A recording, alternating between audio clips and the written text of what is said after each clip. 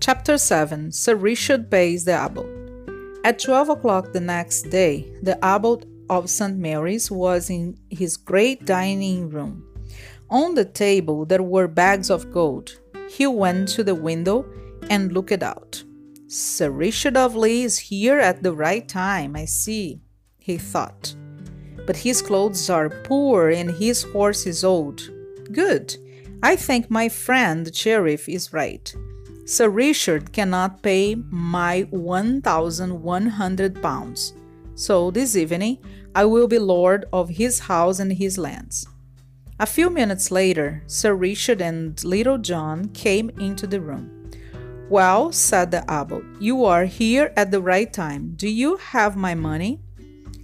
My lord abbot, Sir Richard began. You are a churchman. I hope you will be kind. Next year— Stop! Shouted the abbot. Do you ask for more time? I want my money now.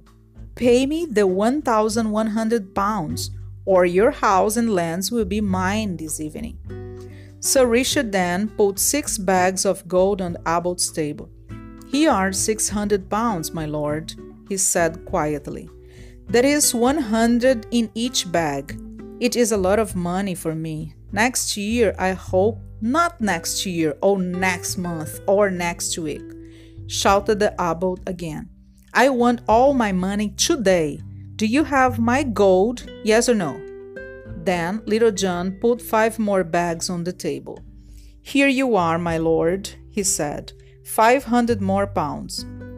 This good man and his family will sleep in their home tonight. The abbot looked at the money, then he looked at Little John. The abbot's face was very red.